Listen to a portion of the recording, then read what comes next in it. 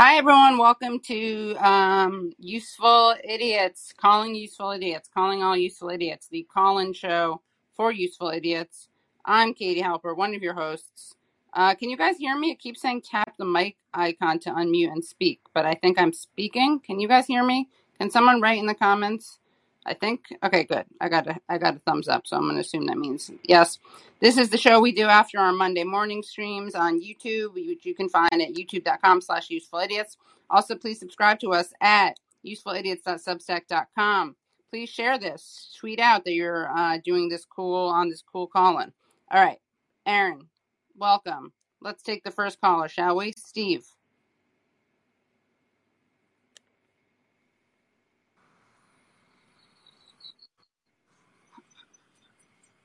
Steve, you just have to unmute by hitting the mic icon.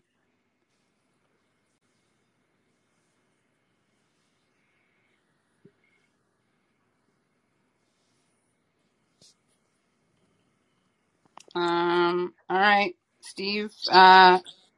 Okay, Fern. Hey, good morning. Hey, good morning. Calling in about the media fails. Speaking of media fails, Aaron just went to that Collision conference in Canada or Toronto, and the last statements were pretty great, and pretty much the whole conversation was great. You guys should review that. I don't know if you guys saw that this morning, but speaking on that, Aaron, did you have any special interactions with media people? You said that big media companies were there, big heads, after the talk. I saw some people who, I don't really respect, and they don't really like me, and it was a bit awkward. We exchanged some icy looks, but otherwise, we just got bad looks from people. There was some news executives speaking right after us and around from ABC News and I think a few other places, and they gave us just some really bad looks. And there was a broadcast journalist, a well-known one named Ann Curry, who did not like our speech from her body language. But yeah, we didn't have any interactions beyond that. It was just awkward. It was just awkward all around. And for people who don't know what we're talking about, Max Blumenthal and I recently spoke at this tech conference in Toronto called Collision. And there was a whole bunch of corporate media people there speaking on these panels, and they're talking about, how to deal with disinformation, similar to what Katie and I were just talking about on Monday morning. And what Max and I pointed out is that the corporate media itself is the biggest purveyor of disinformation. And they're the ones who are actually partisan activists on behalf of the war machine and corporations. And they didn't take too kindly to that. But it was cool. It was great that we got to go there and spread that message. And the video is up now at the Gray Zone's YouTube page for those who... One last thing. You guys shouted out Cy Hirsch. Was he there by any chance? Cy was not there. No. Oh. No. No. Yeah, I think Max mentioned Cy. Yeah, no, Cy was not there. No. Thanks for the question. Bye-bye. Yeah, thanks for the call. Okay. I'm sighing that Cy wasn't there. He should have been there. All right. John. Hi, guys. Hi. Hi there. There seems to be something new in the interface. I just got a pop-up that said unmute, so that made it nice. That's cool. Okay, good. Well, I really wanted to hear some name dropping, and I'm satisfied already. My question is, Aaron, you and I talked about lots of other issues, but the one that's coming to my mind now is they're ignoring Ukraine now, and what I'm seeing more and more is this defeatism, subtle defeatism being, plastered over every major news media that I'm looking at. This idea that the Democrats just can't win the midterms because of all the awful things they're doing and so forth. And yet the Roe v. Wade decision should be electrifying the turnout. And this is just never mentioned in this context. So I'm wondering, especially Katie seems a little more partisan on this issue, what you guys think. Thanks, guys. What do you say, partisan Katie? Let's see. I'm actually post-partisan. I have a post-partisan depression about the Roe v. Wade decision. I'm kind of confused as to what the question is, though.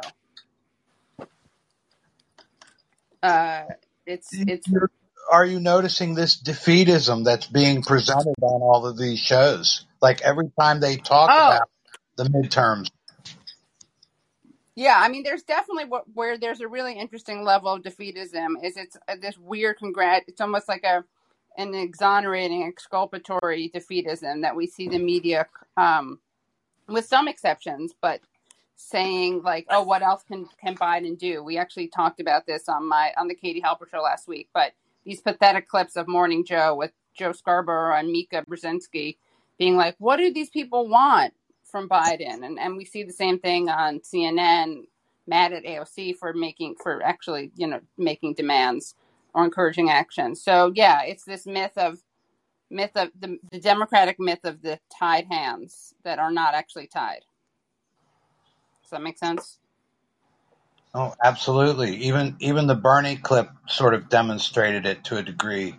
But instead of hammering on the Republicans, they, switched gears to talk about, Manchin.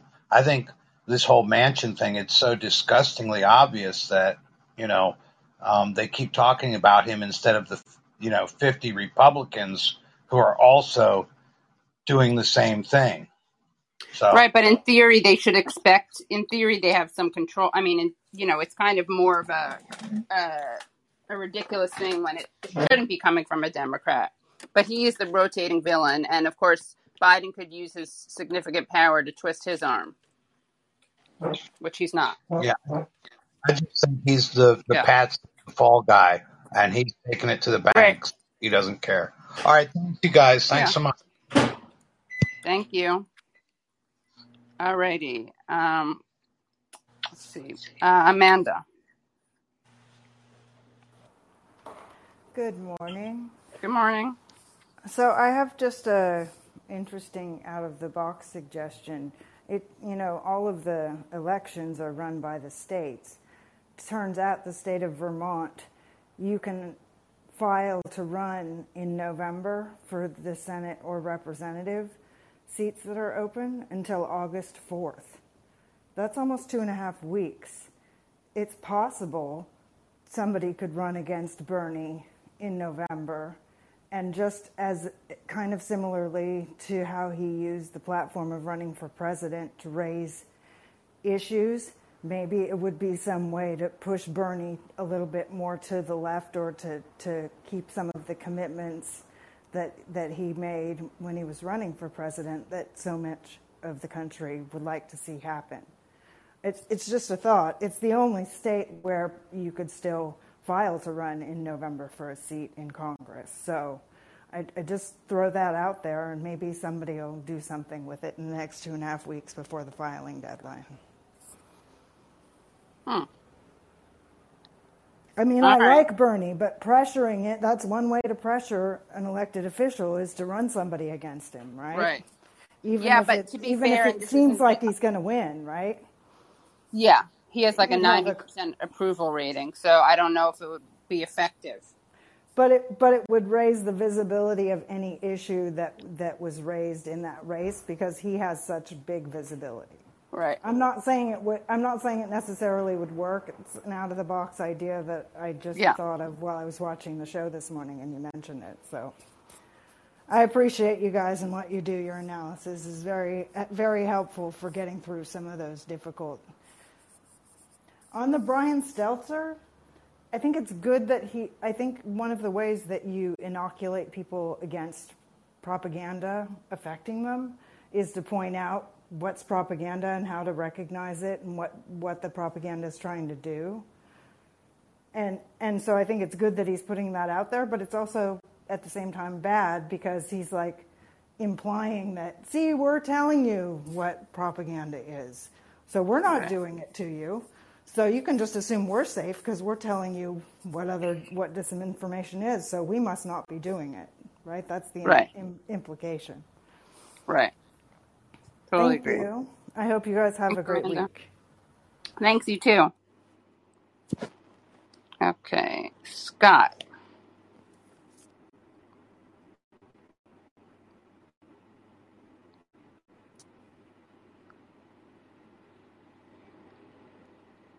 Hold on. Scott? Let's see, why isn't this taking the next caller? Hello. Oh, great. Okay. I see Hey, Scott. There we go. sorry, I had a Thank hard time finding the mute button first time on here. Oh, I'm just welcome. calling to give you guys some fan love. Just want to call up and tell you how much we enjoy Monday morning and Useful Idiots both. Big fans of both you guys, all your work, and just wanted to let you know that. Yeah, no questions or anything to add. Really, just wanted to say great job, great show, and keep up the good work. Thank you, guys. Thanks. Thank you. Thank you, Scott. We are totally Always open. nice to hear some. Yeah. Always nice to hear some positive comments. Yeah, it's great. We love You it. know, in a world of hate. In a world of hate. Yeah. Yeah. It looks like people are just so full of love that they don't even have any more questions. They're floored. They're speechless. They're floored. They're speechless. What was just said just resonates so much with them. Well, we can talk about things. I mean, we got some. Oh, Charles. We got Charles. Hi, Charles. Charles, unmute yourself, please.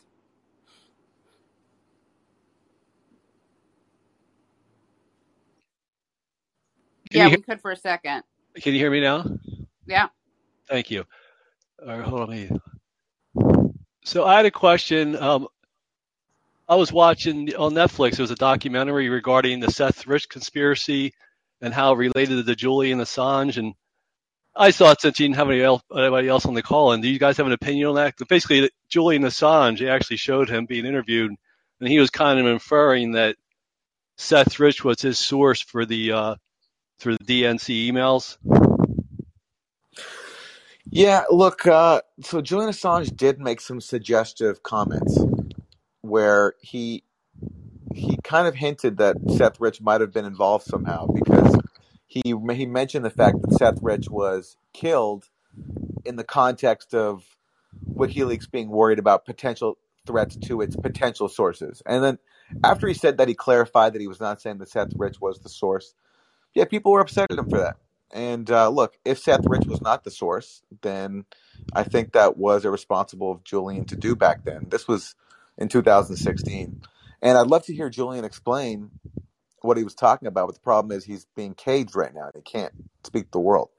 So, but look, at the same time, we don't know who gave those emails to WikiLeaks. And Assange was making the point that that's the point that Assange was making. He was saying that basically everyone's saying it's Russia, but actually he was saying it's not Russia, and people don't know who it is. And now, because Seth Rich was killed, he was trying to make a point about the general harm that WikiLeaks sources face. But yeah, if Seth Rich indeed was not the source, and I have no idea who the source was, that's the whole point of this whole Russiagate thing, is we actually have no idea who gave those emails to WikiLeaks.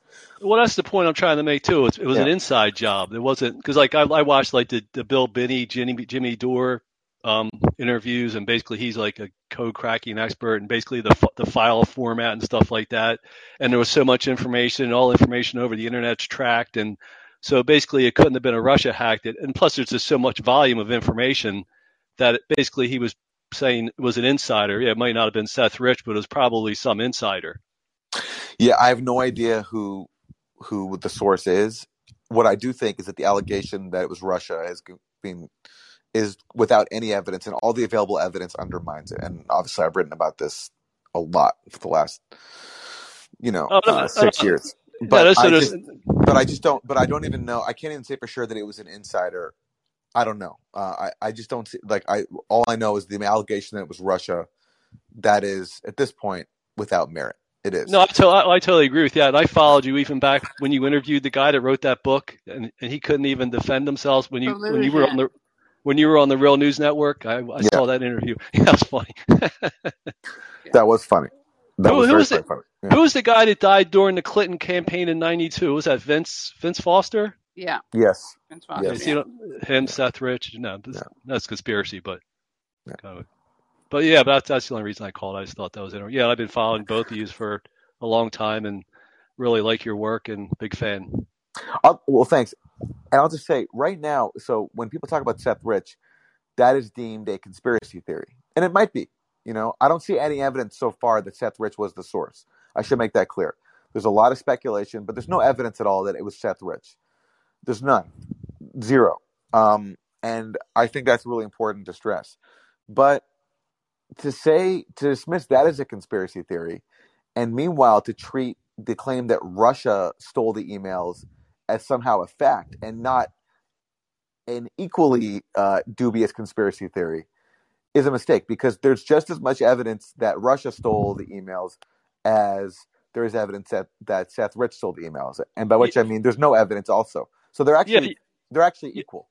Yeah, you're right. They're inconsistent, and yes, Seth Rich. Yeah, you don't know either. But basically, yeah, with Seth Rich, I agree. There's no evidence, but the DNC is very corrupt. So who knows? That's another point I was trying to make. Well, yeah, I mean that's the whole point. I mean, we don't know who the source is, and it'd be great if one day Assange has said he will not reveal his sources, and he's really stuck to that, to the point where Trump offered him apparently a deal that if he gave up his source, he would get a pardon. And Assange wouldn't do it because WikiLeaks has this ethos where they don't give up their sources. Yeah, they have integrity. So, yeah, they do. And so, but it's for Assange, it's been a nightmare as a result. Having integrity. And how the DNC wouldn't give up their servers, that's kind of suspect there too. Well, again, I've written about this so much, and it's funny now, we don't even talk about it anymore because the world has moved on, and we should, but for a time, this was such a huge story, this idea that Russia stole these emails, and this was presented as an attack on democracy and all this stuff. But yes, there's so much wrong with the allegation that I've written about extensively. And yes, the DNC refusing to give up its servers and relying on a Clinton contractor instead, CrowdStrike, to do this so-called investigation. It just raises so many red flags. Yeah, because there's a 6-part documentary series, I think it's called Web of Lies, and that was one of the series was about the Seth Rich thing, and I was just thinking of it. Yeah. Well, thanks for the call. Thank you. Bye. And thanks for inspiring a renewed queue, a phone queue. Seriously. We have callers now. So thank you, Charles. You're a pioneer. Jimmy, you're up. Trendsetter. Hey, can you guys hear me? Yes. Yeah. Okay, cool. So I emailed the great Zen master Noam Chomsky with this question, and he basically gave me a 2-word answer. And I was wondering, how do you know as a journalist what is real and what actually happened, right? Because after the Goldstone report, human rights reports can be politically motivated, right? I mean, I don't have to tell you the lies that exist in the media. How do you know when you're making a story what's reliable and what actually happened? What did Chomsky tell you? Hard work. Okay, yes, there you go. I mean, look, you'll never, if you want to get really kind of, deep into it, you'll never really know the actual truth unless you're right there to see it, or unless you have overwhelming video evidence. You have to use your best judgment. And usually it's difficult. There's a lot of propaganda to wade through, and it's hard, but use your best judgment. And that involves, verifiable evidence you can verify, and uncontested facts, and just logic. When you're conducting an investigation, what is sort of your litmus when you figure out, okay, this is what probably happened? There just has to be a certain level of evidence that can lead to a reasonable conclusion. Okay. It's like, if someone told you that space aliens visited your block the other night, you'd have a certain set of criteria and standards that you need to be able to weigh in on that conclusion, right? Right, so, of course. I got to double check my source with a couple other sources, right? Yeah. With a couple of aliens. Yeah, exactly. Yeah. For example, in the case of the OPCW story in Duma, there's been all these claims. The original investigators went to Duma. They wrote up a report, and if you look at how people try to rebut it, they don't actually try to rebut the findings that were censored. They try to come up with side issues. Like they try to claim that the inspectors didn't have much authority. They played minor roles. They try to avoid the actual issue, which is whether or not there's evidence for a chemical weapons attack, whether or not it was censored. So, just look at whether or not the actual substantive issues are being addressed, and that will give you a good window into whether or not you can form a reasonable conclusion. Right, and I think that case is a little bit easier because you're basically going off of actual facts, right? It's not like you have to discover where the lie is. It's pretty blatant in front of you. Mm-hmm. Yeah. Yeah. Katie, I was wondering what your take on this is too. Hard work, good judgment. I'm trying to figure out 2 words for myself. You're asking for the what the litmus test is? Yeah.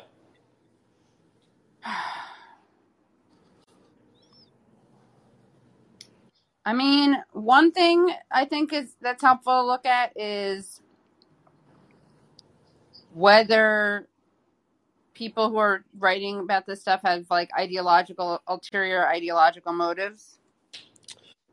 Right. And who they're working for, right? Yeah. What Manhattan Institute they work at, right? Yeah. Yeah, that's like the cheat mode, right? Where you're like, okay, I really don't have to listen to anything Max Boot says.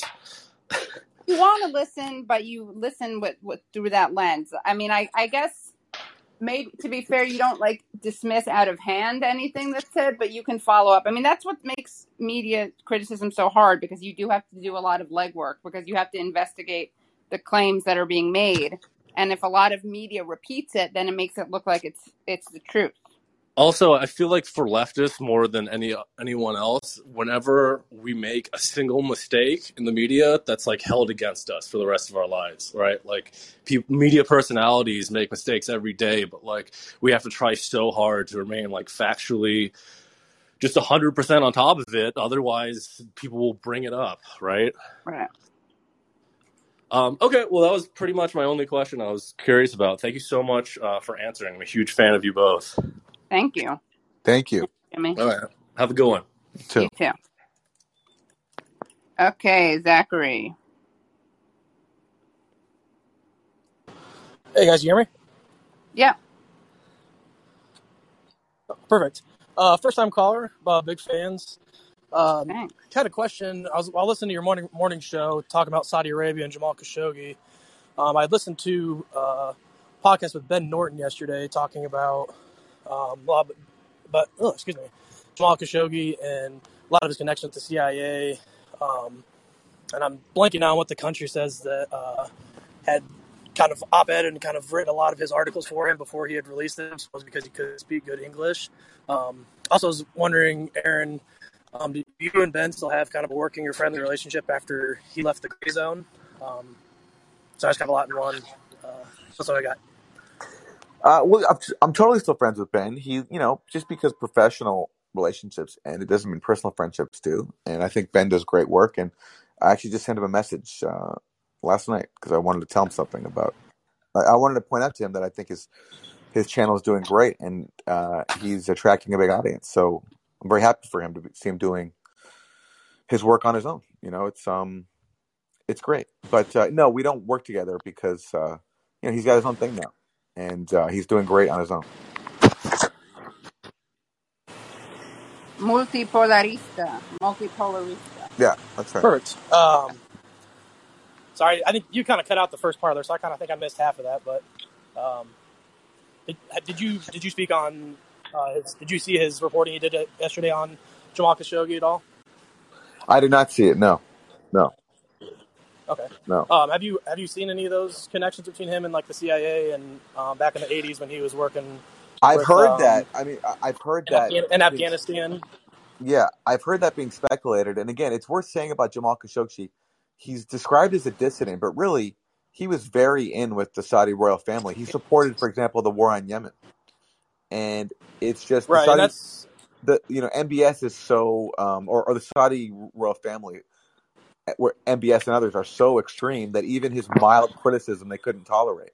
When really he was on their side, and I think they Well, killed him. that's kind of the point he makes is that he was on the side. I don't remember who was the Saudi prince before him, but he was more in line with him before MBS took over, and that was kind of the reason he was with the Saudi family, but kind of the dissident of MBS, and that's what got him killed.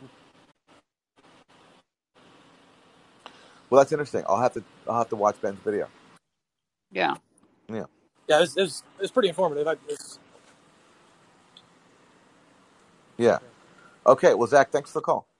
And yeah, appreciate it, guys. Sorry for the mumble of words. I'm a little nervous. So I appreciate taking my time. No, it's okay. We appreciate it. Thanks for calling. Yeah. Thanks. Okay. Yep. Thank you, guys. Yep. And is Thanks, this the Zach. same Charles from before? It looks like it is. So why don't we skip and come back? Yes. Okay. Jason. Hello. Good morning. Good morning. Good morning. I was just wondering your thoughts on if Biden does decide to run again, and I guess all signs is that he will. Do you think anyone is going to get the courage, I guess, to run against him, to challenge him? Or do you think the DNC is going to lock that down for Biden? I don't know. I'd be shocked though if he runs again. I'd really be shocked. I'd be really, really surprised. And should somebody primary him if he does run? Absolutely. Absolutely. It'd be a huge opportunity for them because they'd probably win. Nobody wants him to run. That was just made clear in a poll. And so if like Mayor Pete primaried him, I'm sure Mayor Pete would prevail. The only person I think would not win is Kamala, who's just not very popular. Yeah. For whatever reason. But yeah, otherwise it's a good opportunity for someone if they want to be the Democratic nominee. Do you think that if a charismatic person started a third party, or maybe joined a third party, I don't know, Andrew Yang's got this Ford party, do you think a charismatic person in the third party could put a serious challenge to either party? Absolutely. There's a huge opportunity for a third party candidate. Polls consistently show this. The problem is it's really hard to make it happen. It's really hard to make it happen. Whenever someone tries on the left to make it happen, there's always infighting and then the left gets blamed if the Republicans win. It's, like with Ralph Nader. But, we need to get past that fear now because it's pretty clear that the Democratic Party is just irredeemably corrupt. And there's a huge opportunity to reach people. Bernie was so close.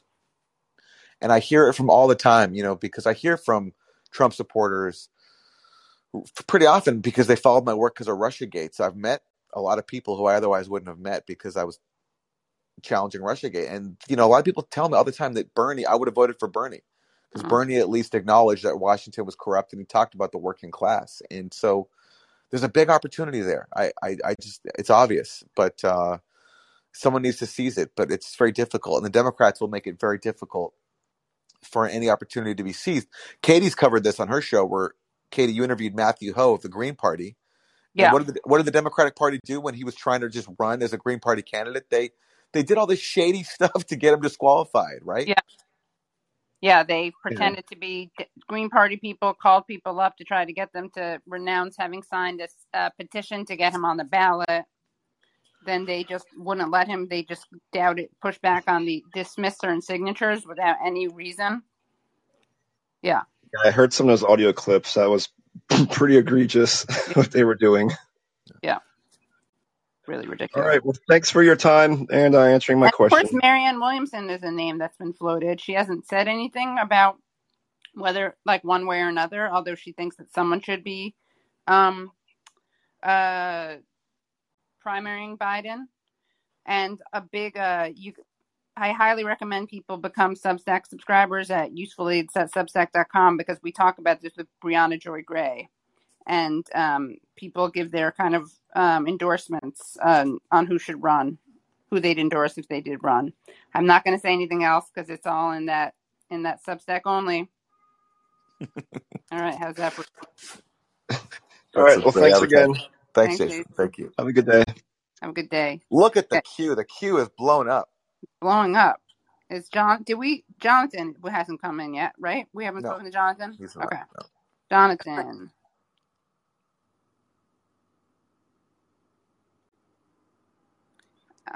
Okay. Hey, Jonathan.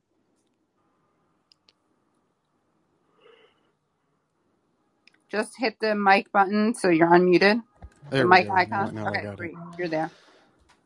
Well, I called in before there was a blown up queue, but I just wanted to answer Jimmy's question. And there's like an actual scientific, I guess, answer to the question of how you decide what's real. Because like you said, you're never certain.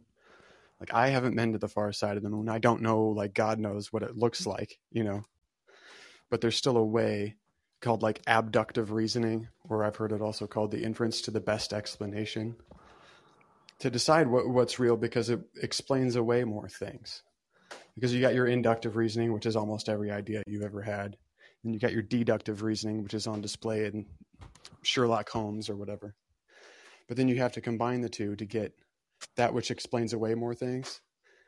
Like I had a flat earther when I was substitute teaching one day, which means his parents were flat earthers. Right. So I told him, you're right to be skeptical, but you got to be just as skeptical of your flat theory as of the other one. So what makes it a better explanation? And then we had, one kid spin in circles, another one walk around them, and then both walk around a third one because that's like the earth, the moon, and the sun. It's like, so the ancient people needed 1,000 stories about Zeus and the lightning and Demeter and the seasons and God and the rainbow or whatever. But I can do it all with one story. It's not even a story. It's more of just a picture. And I can explain away days, months, years, seasons, ice caps, trade winds, tides, celestial navigation, everything with one picture. And that's what makes it make sense. And so to sort of a really choppy segue to Ukraine or whatever, foreign policy in general, what explains that everything you see away is just this Caesar's divide and conquer. And if you want to keep people fighting each other, you always arm whoever's losing, which is easy to justify because you send a camera crew over, you point it at who is losing, and it's horrific because they're losing. And so you give them guns. But what you never do is allow the conflict to end. So it's weirdly amoral or even immoral to stop the process because you had to let someone lose. Otherwise, because my little brother was in Iraq circa 2005 or whatever. But how many times did they arm the other side? They kept flip-flopping who they were giving guns to because there was whoever's losing. You don't let it happen. Sunni, then Shia, and then Sunni again. Back and forth, because you keep them at each other's throats. Because what did Adolf Reed say about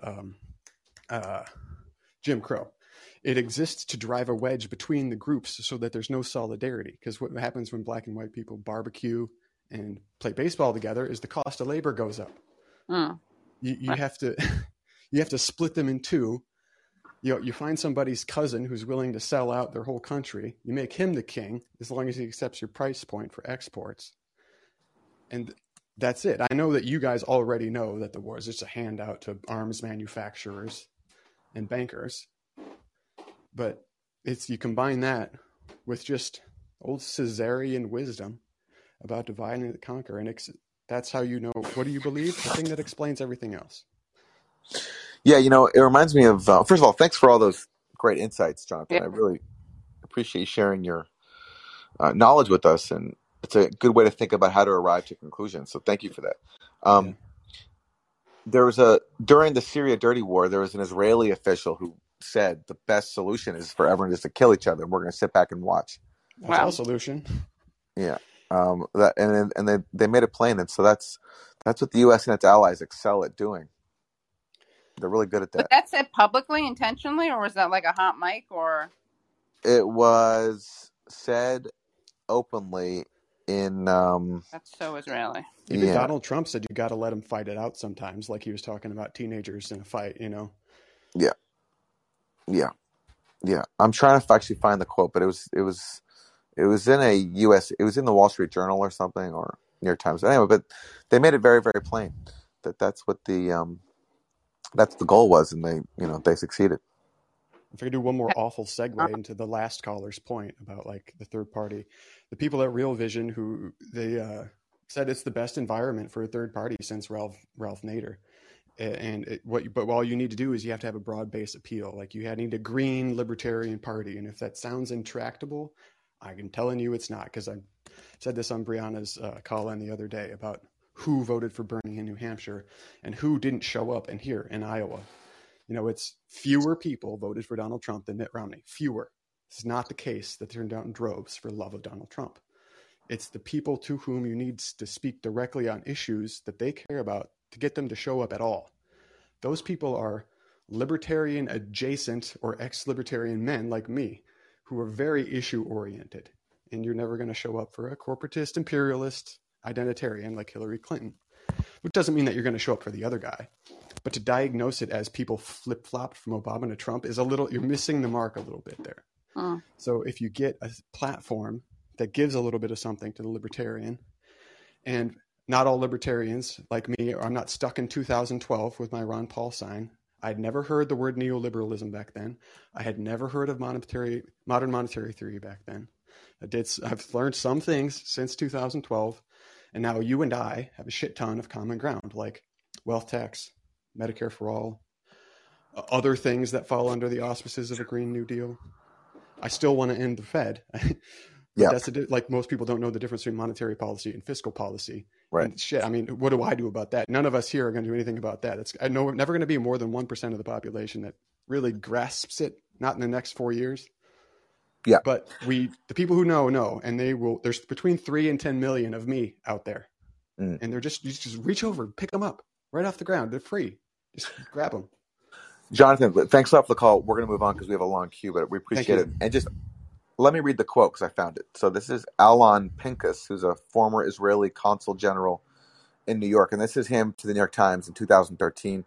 He says, "This is a playoff situation in which you need both teams to lose, but at least you don't want one to win. We'll settle for a tie. Let them both bleed, hemorrhage to death." That's the strategic thinking here. He's talking about how Israel views the proxy war in Syria. So let them both bleed and hemorrhage to death. A really honest way to put it. Yeah. And evil. Okay, our friend Nick from RBN is here. Hey, Nick. Hold on. Hey, my friends. Hey, Katie. Hey, Aaron. I wanted, excuse me, sorry. I wanted to get you guys' thoughts on Biden's shameless trip to Saudi Arabia. I thought it was actually pretty funny because in order to save face, because during the campaign, Biden was pretending that he was going to stand up to Saudi Arabia, despite the fact that Trump was a Saudi puppet. But now that he's president, his foreign policy is essentially the exact same as Donald Trump. And he was there where he was trying to call out Saudi Arabia for Khashoggi, and then Saudi Arabia was essentially like, "Yeah, that's my bad. We sorry about that." But you remember Abu Ghraib and the citizens you guys sexually assaulted down there and tortured in Iraq? Do you guys remember Shireen Abdul-Akleh? So I thought that was funny, and I would love to get your guys' thoughts on Biden's trip to Saudi Arabia, because this shows why you can't have a rules-based order based on hypocrisy. Right. Even when you go to a place like Saudi Arabia, which is among the worst of the worst, they can just pull up the receipts. They say, "Hey, this you?" The media avoided reporting that, but that's literally what they did when Biden brought up Khashoggi. So I just want to get your guys' thoughts on that. They also brought up Shireen Abdul-Akleh and the U.S.'s role in covering up her murder, because that's essentially what they did. Every time Israel kills and murders journalists, the U.S. said, "We're going to have an independent, thorough investigation." And then they launched the investigation, and they say, "Yeah, the Israeli forces killed Shireen, but there's no way we can tell their intent." That's how they always do it. We don't know they meant to kill her. It's just a tragic happenstance. So I would love you guys' thoughts on that, and now I get out of here. Yeah, we talked about this a bit today on Monday morning. It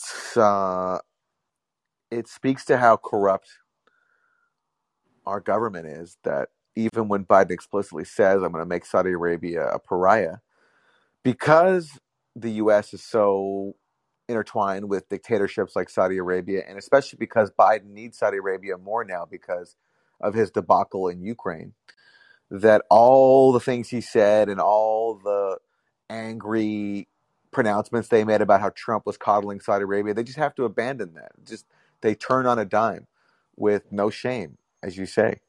And yeah, look, it's a fair point. MBS said, as you said, to Biden, where's your outrage about Shireen Abu Akleh as you're talking about Khashoggi? And he's right.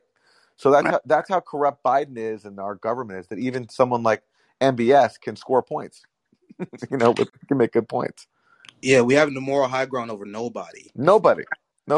Caitlin Johnstone has a good article about this recently, where she says something like Biden's fist bump with MBS is an affront to the good name of Saudi Arabia. Right. How much do you think this? And this is kind of a question I just thought of now. How much do you think Biden groveling to Saudi Arabia has to do with this new? Well, not new. Like, they actively waging this Cold War against Russia and China, the proxy war. How much? What's your opinion on that, Aaron, Katie? Oh, big time. Because they cut off Russia, and Yeah. they want to cut off Russia even more. They need the energy from somewhere, and they've also cut off Venezuela, which is another huge source that they can't go to, and they don't want to because they want to again continue the Trump policy of regime change. So they're going to Saudi Arabia, but Saudi Arabia actually can't really help them, at least according to what's come out so far. So they're in a major pickle. Yeah, it is really pathetic watching them grovel without even getting the results. A fist bump for nothing. Mm. Yeah, and they essentially told Biden to pound sand too. So I've been enjoying watching the U.S. hegemony lose its influence. You had Zelensky go to Africa. Only like 4 out of 55 African countries showed up. A lot of the South American countries are rejecting the U.S. influence. So I think that's probably the most important story that's going on right now. Probably one of the most significant developments in global geopolitical politics since the fall of the Soviet Union, right? So I always love your coverage on that. That's why I wanted to hear your thoughts on that. So that's all I have. Thank you, guys. Thanks, Nick. All right.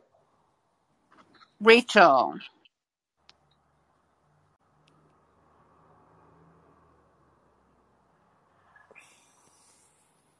Hi, Rachel. Just unmute yourself by hitting the mic.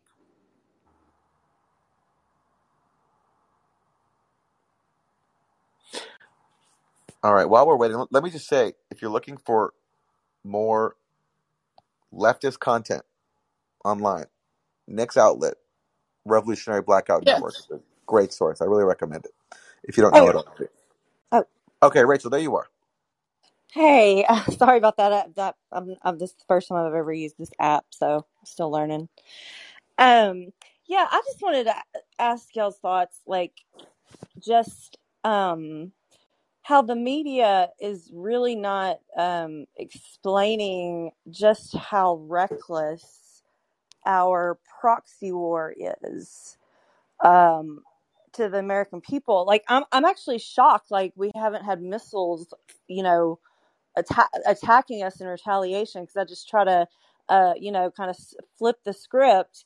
If we were doing this, on the southern border and Russian missiles were being launched across our border, the United States would have already launched missiles at Russia. So I just wanted to get y'all's thoughts on just how nonchalant it seems like the leaders are of the risk that they are putting us in, and just the aggressiveness of especially the State Department. I don't know if y'all saw this. The U.S. Embassy in India sent a threatening letter to the Mumbai port to stop accepting Russian ships, totally bypassing the Indian government. And the port contacted the Indian government to say, hey, are we supposed to comply with this? And it caused a huge controversy. That's the level of recklessness and just craziness that's going on. And I feel like nobody's paying attention. So I just wanted to get y'all's thoughts on that. Well, we're in a totally dangerous moment where the U.S. and Russia are not only in conflict militarily, but they're also, meanwhile, not talking on all the vital issues they need to talk about. For example, reducing nuclear weapons and containing the threat of nuclear weapons. They're not even Yeah, and speaking. I see that as like like a almost criminal. Like if Yep. our head diplomat is not doing his basic job, why are we not demanding that he be thrown out? Like I feel like I really wish people, like I live in Tennessee, so I'm in a red warmongering state, but I still call and bug the you know what out of my representatives, their aides in their office. Yeah, and I'm like, I don't know if y'all even pass this message along, but I just tell them, like, you know, like, what are you doing? Like, you're being so reckless, and you're not. I mean, how are you? You're not even explaining it to the people in Tennessee, like what kind of danger you're putting us in, Yep. and playing a Russian roulette with nuclear war. It's No Yeah. pun intended. unbelievable. It's so reckless. It's so reckless. Yeah, but it's also not surprising, I guess I would say, sadly. No, it's not. But I feel like, of course, I could easily be like, why even bother calling Marsha Blackburn, who's Right. just an insane warmonger. Yeah. But I still call their offices and their That's poor good. like interns, and I just like, I don't know, write this down, but this is my message. Like, you need to really stop fueling a proxy war in my name, because I don't want to die for Ukraine. And I mean, I don't want to die for. I mean, I'm sorry, no, I hate nuclear weapons, but I mean, it's just like I really hope like more people can really just pay attention and just realize we're not dealing with just a corrupt, incompetent group of degenerates in Washington. We're dealing with really insane people, in my opinion. Like, I feel like I'm alone amongst crazy geopolitical maniacs that will stop at nothing. I feel like, I don't know. Amen. I totally agree. I completely agree. Yeah, And luckily, totally. I mean, you're not alone in this community right here of, Yeah. we got 300 people. So, there's at least 300 of us out there who. Thank God. Thanks for the call, Rachel. Thank you. Scooby is up next. Scooby Snacks. Great name. Yeah. Hi, guys. Hi. So my question is mostly directed towards Katie. My first questions are, what is Matt Taibbi and Bodhi up to? And what do you guys think of these latest heat records across Europe in the death toll, which has risen to like 1,000 something? Because I talk to a lot of younger people, and they are truly convinced that as individuals in American society, with our hyper-capitalist ways of being, that there's nothing we can do to change our future. Every time I try to convince them that we do have power as people, they just seem to default to this idea that, what can we really do as individuals? So I'm wondering what you guys think about that line of thinking. Well, I'll start with the Matt and Bodhi. I've seen Bodhi. Bodhi's with my parents right now. She's with my mom. She looks great, though. I saw her a couple weeks ago.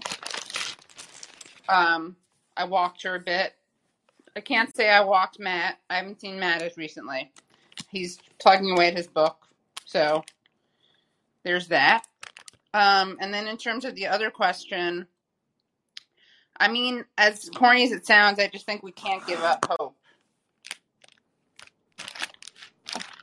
I mean, like, with the state of the world and the wars that are happening, the inflation. I mean, Aaron, you could probably speak to this too. What can we do, really? Like, should we not be pessimistic, or should we just keep organizing? Like, what can young people look forward to in the future? It's hard. It's hard to provide words of hope in a very bleak world. And things were bleak to me even before the Ukraine crisis really escalated. But this is just a new world. And look, we don't know what's going to happen. So what we do know is what we only have control over is what we do to try to make a better world. It's the only thing we have control over. We have control over nothing else. We don't know what will happen. Even if we do our absolute best, everything we could possibly do, things still might be horrible. So, there's nothing we can point to, I think, for hope beyond our own capacity to take action. And on the positive side, there is a growing awareness that this world is going in the wrong direction, that things are dangerous, that society doesn't work for regular people. It's geared towards the people who control society, the elite. And so there's that awareness, and that awareness is there across all parties. The problem is people are pushed into blaming each other instead of the rulers. So we have to organize in a way that puts the focus on the real criminals and the real people responsible for our problems. And everybody has their own individual choice to make as to what they want to do to be involved in pushing for that, and everyone's got their own issues that they care more about. But if everyone does something that they feel passionate about, I think then that's a path right there to making the world better. Thank you. I really love that. Lastly, what do you guys think of the leftist Twitch streamer Hassan Piker? I don't know anything about Hassan except I know he bought a Porsche. That's right? true. That's the thing about him. He's a socialist who bought a Porsche.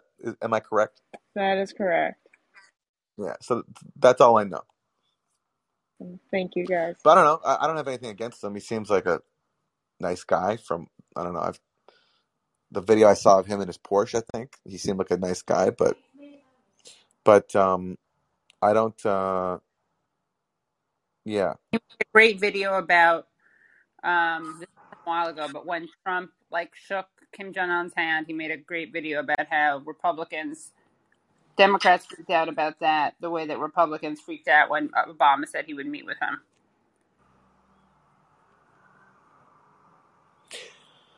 Okay, well, let's move on. Okay. And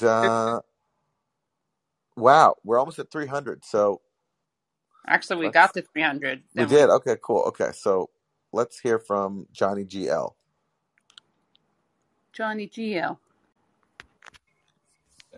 Hey, can you guys hear me? Yeah. Oh, nice. Hey, thanks for the work you guys do. You guys always provide some fun news commentary for us every week, and more substantive interviews later in the week. So I appreciate the mix of fun mockery combined with serious analysis that you guys bring to the table. I wanted to bring up something. I don't know how much you guys, and it's an issue I don't fully understand, but for those who want to, we had one of the callers mention dividing and conquering, right? For those who are looking for opportunities to achieve change, I think there's some kind of transition underway that maybe is being underappreciated, and it seems significant, but I'm not quite sure, which is the change in the conflict in Ukraine seems to have caused a massive economic dislocation in the European Union. Germany has recorded a trade deficit for the first time in years. And that just seems like, it's in the business press. It's because there's often a tension between, kind of foreign policy war hawks, neocon types, and broader industry and business interests. And I think this is a remarkable moment because for me it looks like business interests in Germany, which are not centered around banks, pharmaceutical interests, although they are to some degree in pharmaceuticals, and Wall Street and the defense industry, so much as it's around the export, the big export companies, right? It's industry.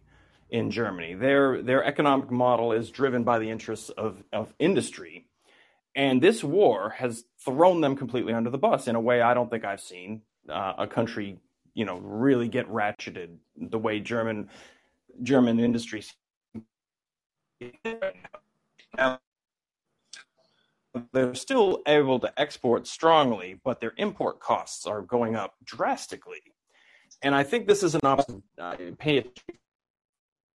Because it looks like it could be a potentially huge change, but also we need to keep in mind that not every goes into Congress with the same. It goes into various. All right, Johnny. Sorry, I had to remove you with the same agenda. Your sound was industry cutting in and out too much.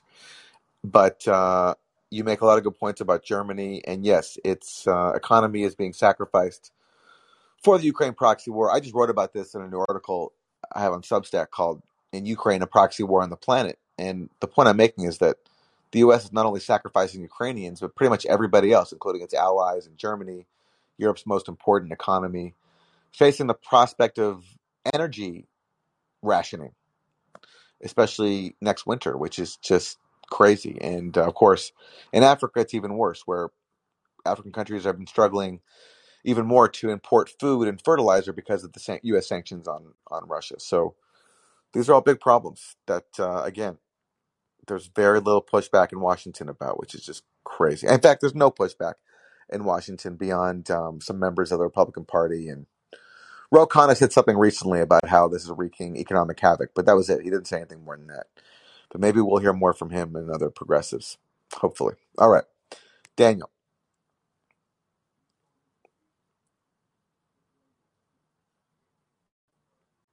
And Daniel, if you're there, there's a microphone button in the bottom right to unmute yourself. Thank you. Hi. I just had a couple of questions. One is I was wondering if you saw Ben Norton did a really good video on Saudi Arabia and Jamal Khashoggi's relationship with the CIA. I was just wondering if you had caught that. And my other question is, the Democratic Party has this thing called the superdelegate, which seems to really make the Democratic primaries undemocratic. And I was just wondering what your thoughts are on why lefties in America don't leave the Democratic Party and join the Republican Party and try and take over the Republican Party, since they don't have this superdelegate concept, which seems to be a way for like corporate Dems to kind of hijack the election process. Thanks. Yeah, I mean, I don't know. It's worth a shot, maybe. But the problem is you do have a Republican Party that is committed to evil. I mean, that's what their leaders are across the spectrum. They're committed to evil and serving corporations even more obediently, I think, than Democrats are. At least with Democrats, you sometimes have some humanity on some basic issues like abortion or environmental regulations. Although, I mean, I don't want to exaggerate the differences. They're pretty similar. But yeah, I mean, I think personally the best bet is to try to form a third party. But yeah, look, I mean, the Republican Party has changed a little bit. Trump has changed things where there's this sense that people want a populist, anti-establishment candidate, even though Trump wasn't actually a genuine one. Maybe if a genuine one came along, that could reach people. But the problem is, it's also a party, I think, that is so far to the right that a leftist coming in would just not fly very well. That's my sense. But who knows? Look, who could have seen Trump coming? So who knows? I was more thinking that a lot of the lefties, like, I don't know, the 30 million lefties or the 100 million lefties in America could join the Republican Party just so they could vote in the primary and elect somebody that's more rational, I guess. All right. Well, thanks for calling, Daniel. All right, Steve. Hi, can you hear me? Yes. Hey, Aaron. Guys, long-time complainer, first-time caller. So the mainstream media, I love you guys. I love the bit. But should we even be calling it the mainstream media? It's not mainstream anymore. It's far, far right, all of it. And because Nancy Pelosi, for instance, her Democratic Party is far, far right. And nobody watches it, but people like us. It's kind of weird. It's like we're giving it attention. I've never been an accelerationist, but listening to people and just watching what's going on, I feel like the world is accelerating. We don't have to be accelerationist. That this society, this civilization is falling. It's falling. And I heard some people say how it's scary. It's very scary. We have nuclear weapons. We got to figure out a way to get our hands on those, you guys, and disarm them. But if they don't use the nuclear weapons, is it such a bad thing that this horrible capitalist imperialist paradigm falls? I'll Well, take my yeah. answers off the air. First of all, Steve, I hope you weren't questioning the premise of Monday Morning, where you're saying that we're giving them I Yeah, attention. was. fact that Yes. All right. So point, you're saying we shouldn't do the show. have the power of music. Okay. First, you guys, I love you. You're two of my favorites. People like you are what's keeping me from severe depression. Hmm. But calling them mainstream, they're not mainstream, guys. Yeah, we You know try to exactly call what them I'm talking about. corporate. We do Yes. Yes. call them corporate media. Yeah. Yes. But here's my point. They've so marginalized themselves, just like the Democratic and Republican parties. Are we weirdly propping them up by even talking about them? Nah, so I don't think so. I mean, they exist, whether or not we like it. You got to know the media narratives. That's what people are being fed. So I've always thought that media critique and media criticism is a very important thing to do. Yes, but you're the media, Katie. What I'm trying to say is, let us have birth of the new media, the Katie Aaron, Matt Taibbi, Max Blumenthal. Let's focus on our media, which isn't a bunch of shit, and kind of let theirs die. Well, that's what we're doing, Steve, because we're cheering their demise by making fun of them. That's Right. the whole point. Okay. Okay. I think you're overthinking this one, personally. You know what? I may be overthinking this one. Yeah. Thank you, guys. Yeah. And your latter question, sorry, I forgot. It's just the world. You know, the world is accelerating. There's no doubt about it. You know, Got it. Yes. This is all going to fall. This is all going to fall. Sure. It's a bad thing. Well, yes. Well, from your mouth to God's ears. Okay. From your mouth to God's ears. All right. Well, it depends how it falls. Jack, you're next. Thank you, Steve, for the call. And sorry, we're going to move a little bit quicker so we can get to as many people as we can with the limited time we have left. So go ahead, Jack. Hey, Aaron and Katie. It's great to actually be able to talk to you. I've been following you both for a long time. I'm from the UK, and I've always seen a close alignment with US politics and British politics in various ways, that we always seem to align with whatever the US wants to do, you know, going into different countries and everything else.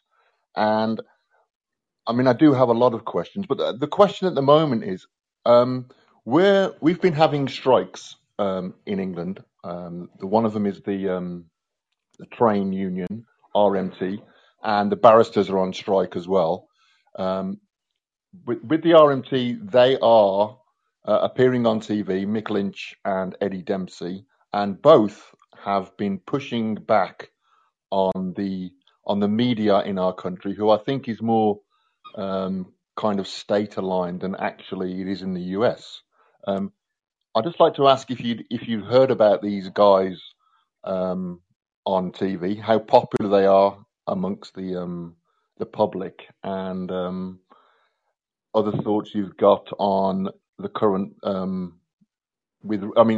with Ukraine going on at the moment, and our country again sending money over there while we also are in a cost of living crisis. It would just be great to hear your thoughts on that.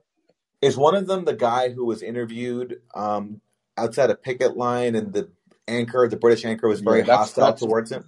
Yeah, that's Mick. They're all hostile. I mean, Mick Lynch is one. That was Mick Lynch, and the other guy who is head of the RMT as well is Eddie Dempsey, and both of them. I mean, they are getting these such kind of, you know, deflect these questions which have nothing to do with what's actually going on.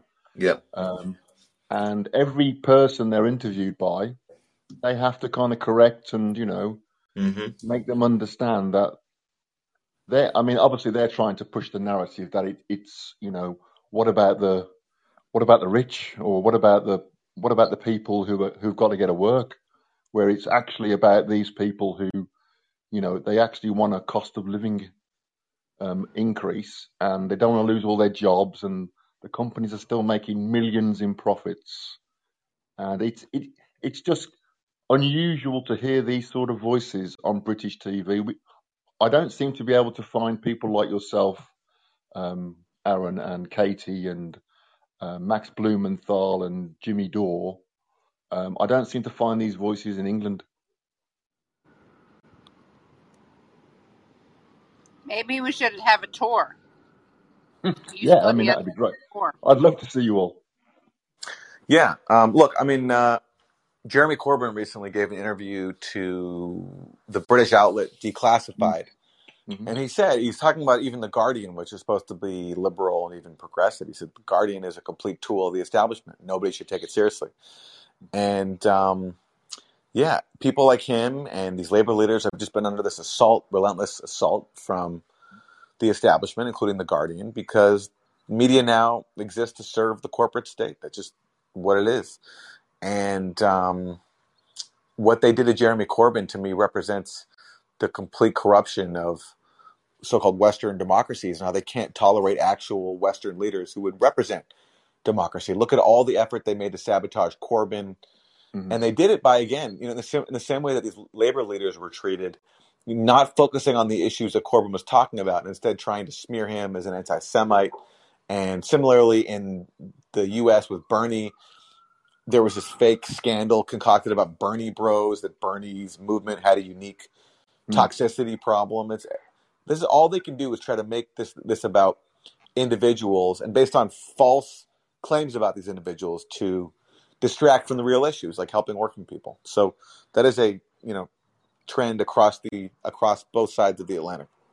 Yeah. Okay, well, Jack, thanks for the call. Thank We're you. going to Bye. keep it going because we have so many callers left and not enough time. So thank you for the call. Thank you. Okay, Brady. All right, I'm going to keep it germane and concise just by starting off with two really good information sources I consider to be good media. That would be Whitney Webb and James Corbett. I hope that both of you are familiar with both of these people by now. Have y'all heard of Whitney Webb or James Corbett? Yes. Love them. We got to boost those people up. I'd love to see y'all interview them sometime. And I think the number one way that our media failed us recently was, I know this is going to sound weird, and this is all media, including us guys, but the Pizzagate issue, I feel like we totally dropped the ball on, especially now with Hunter Biden's laptop and the Epstein scandal going on. I think it's time to reinvestigate, take another look at that situation, because it intricately ties together the elite unelected government who's in charge of all of our leadership. And there's a lot of interesting questions that were brought up that I don't have answers to yet, like what happened to the $30,000 of hot dogs that Obama flew in from Chicago? A lot of really interesting and there's a lot of speculation and nonsense surrounding Pizzagate, but nonetheless, there's a lot of really interesting things, like the tattoos on Hunter Biden's back. Hunter Biden has tattoos of the Finger Lakes on his back, and I think we need answers to those questions. Okay. And I think a big solution to kind of get us out of this rut is psychedelics. If we could all use psychedelics, that would help us come up with some creative solutions to all of these ridiculous problems we're in right now. Okay, well, Brady, thanks for the call. Thank you. Mike, you're next. Well, hi. How are you doing? Good, thanks. I got to follow that. I just wanted to throw a shout out to Rachel, because I feel exactly the same about the threat of nuclear war, and she was an earlier caller, and how the establishment just seems to think it's not a threat. I don't know. It's just insane. But another thing I wanted to see what your views on it. I mean, you still see, the thing that gets me is you still see in the media this, how people are attacked for being hypocrites. And the hypocrisy is just so beyond belief that you got hypocrites attacking people for being hypocrites, attacking people for being hypocrites. And I mean, it's like cancel culture. Somebody can get canceled for, a racist remark, but yet Liz Cheney is the co-chair of some January 6th commission. I have a friend who's been a big liberal for all his life, and he's like hoping that Liz Cheney runs for president because, I mean, she's getting this platform that is just beyond. She should not be getting a platform because people are getting a skewed view of who she is. It's just so amazing. But anyway, I just want to know if you guys thought about that at all. So thanks a lot. Yeah, no, that's a good reminder. I forgot to mention that today when I was going through my, ritual hateration on January 6 hearings. Is it's making Liz Cheney into a hero, and it's kind of like solidifying this consensus where, the Liz Cheney and Adam Schiffs of the world are like the ones protecting democracy, and Trump is the only problem. Yeah, No, I mean, Liz Liz Cheney Cheney, if you're is worried a about authoritarianism, she's the last exactly, person you want. exactly. Great point. Thank you, All Mike, right. for the call. Thank Okay, you. Sean. All right. Can you hear me pretty good? Yes. I'd like to just echo what a caller mentioned before. I was having a similar thought. Maybe you need a show about the show. The caller was mentioning that, hey, don't waste your time with so-called mainstream media because you guys are too good for that. I mean, he's right. Remember, I don't know if you remember, who was it, Chapo Trap House reviewing young Karl Marx. And they said, why are you young Karl Marx, why are you wasting your time, with these buffoons that are trying to compete with you intellectually? You're the moral giant of your century. And okay, I'm not saying that you're Karl Marx, but that's like, your audience, like we see you guys as something really exceptional. And yeah, I can see where the guy's coming from, where he feels like you're debasing yourselves by discussing these. After all of mainstream media is just PR. It's bullshit. It's all bullshit. And for you guys to have entire shows dedicated to bullshit, compared to how priceless your integrity is, it's jarring. It's a jarring disconnect. Like you can't imagine a cancer researcher discussing what what the National Association of Tobacco Growers is talking about, right? Yeah, That's look. I think where Yeah. that guy's coming from. Okay. I got it, and I appreciate the kind words. I think we're overthinking this a little bit too much here. We're just doing a parody show. It's funny. We're making fun of mainstream narratives and propaganda, or corporate narratives propaganda. I think that's a good thing. Yeah. Thanks for You the are. Yeah, you are. But I'm talking about where we're coming from, like the audience. I got I it. think. Got it. Yes. Well, that's why we give you Useful Idiots, the regular show, where we also do some of this, but also talk about our own thoughts and stuff and interview people. Yeah. True. Okay. May I get a short, quick point? Just 20 Yeah. seconds. Sure. I think that something that is worth looking into actually it's more of a tactic and a strategy to get change, to achieve change, is to simply attempt to peacefully block major interstates in their connections with major airports. Now, generally, you can't really do that. 5,000 people could, but where are you going to get 5,000 people that don't mind going to jail for a day? But, 500 people could. And maybe 500 teenagers that are not going to get put, locked into major jail could bring to social justice / environmental activism what young kids did in the civil rights. All right, that's my comment. Thank you. Thanks. Thanks a lot. Thank you. Okay. Yeah. And David is next, and possibly our final caller, because we have to wrap this up. All right, David, you're up. Hey, can you guys hear me okay? Yes. Yeah. Hey, first time caller, long time listener. So a previous caller mentioned third parties, and I've seen so much just outright corruption firsthand. I used to live in New York. We got I was on the Stony Point Democrats. We got this young politician named James Goofus elected into the New York Senate. Before we, volunteered for him and went door knocking and all that stuff, we actually got him, or I asked him point blank, will you support the New York Health Act for, single payer healthcare for New York. And he said, I co-sponsored the bill in the House, which to me meant yes, right?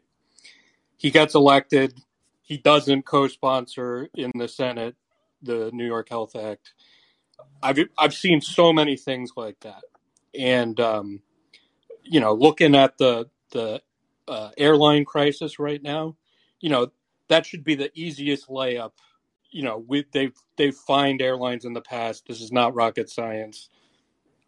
If they would actually fix something like that, right?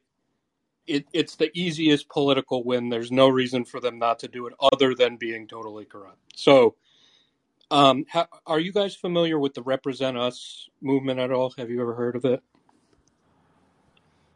No. I haven't. No. Okay, you guys might want to look them up. So it's a national movement. It's based on trying to get this Anti-Corruption Act legislation passed in cities and localities than in states.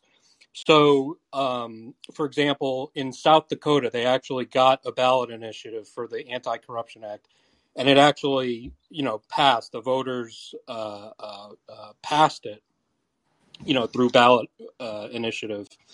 And then the South Dakota legislature declared a state of emergency to repeal it,